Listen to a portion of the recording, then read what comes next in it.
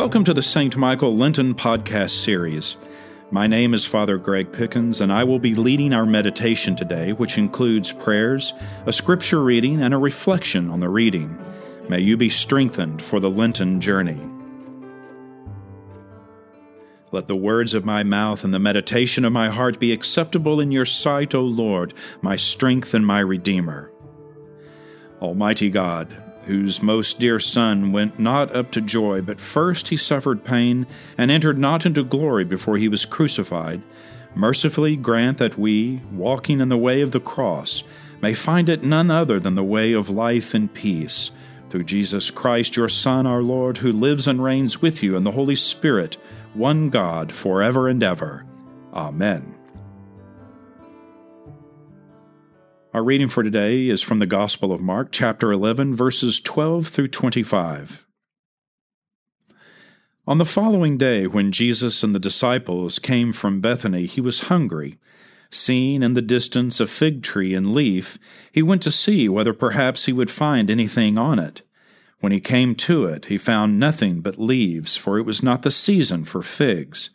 He said to it, "May no one ever eat fruit from you again." And the disciples heard it. Then they came to Jerusalem, and he entered the temple and began to drive out those who were selling and those who were buying in the temple, and he overturned the tables of the money changers and the seats of those who sold doves, and he would not allow anyone to carry anything through the temple. He was teaching and saying, "Is it not written, 'My house shall be called a house of prayer for all the nations'? But you have made it a den of robbers." And when the chief priests and the scribes heard it, they kept looking for a way to kill Jesus, for they were afraid of him, because the whole crowd was spellbound by his teaching. And when evening came, Jesus and his disciples went out of the city. In the morning, as they passed by, they saw the fig tree withered away to its roots. Then Peter remembered and said to him, "Rabbi, look, the fig tree that you cursed has withered." Jesus answered them, "Have faith in God. Truly I tell you, if you say to this mountain, 'Be taken up and thrown into the sea,' and if you do not doubt in your heart, but believe that what you say will come to pass, it will be done for you. So I tell you, whatever you ask for in prayer, believe that you have received it, and it will be yours. Whenever you stand praying, forgive if you have anything against anyone, so that your Father in heaven may also forgive you your trespasses." Here ends the reading.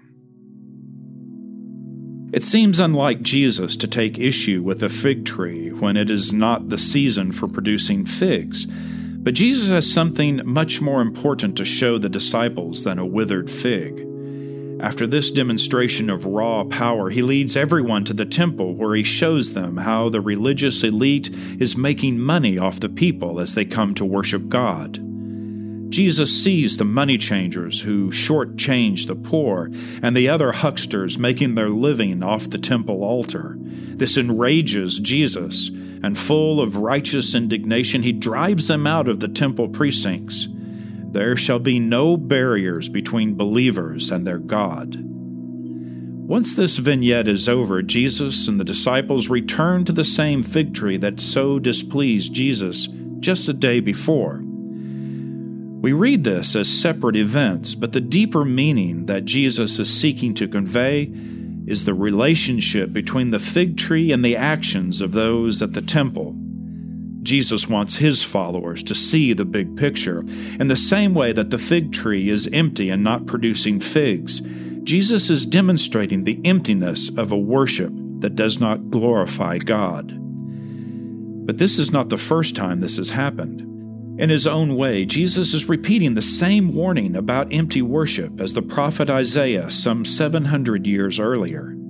Jesus is angry with the religious elite and perhaps a little at those who believe a pigeon and a few coins is all it takes to tick the worship box for the one true God. Friends, it is not the ritual that honors God. It is our heart speaking to the heart of God in Christ Jesus. Episcopalians can take a good lesson from this reading simply because we do love our liturgy. But here in this reading lies a warning. Again, there is a surface meaning along with the deeper meaning. On the surface, it's easy to say that lip service to anyone, especially God, is simply wrong. It would set someone up to live a life not consonant with the tenets of our faith. The deeper issue is that empty worship is worse than lip service because it stunts a spiritual life. When someone says they are not growing spiritually or uses words like, "I'm just not being fed," it may pay dividends to review the worship portion of a spiritual life.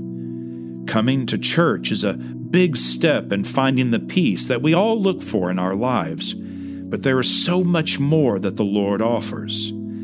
Church, as a community of faith, offers a wonderful way to reconnect with longtime friends and to make new ones.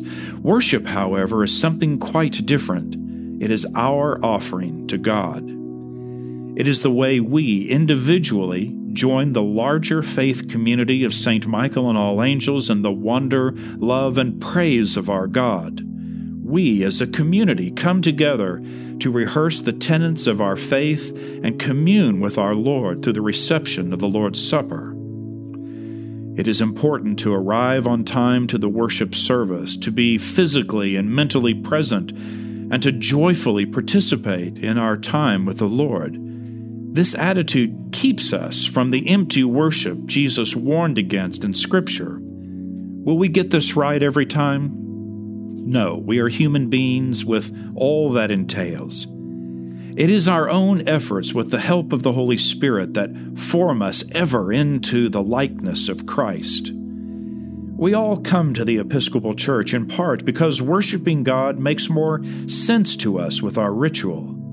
But ritual can never be allowed to take the place of our seeking the face of God in everything we do and in every interaction we have. Holy Week is the most solemn time of the church year.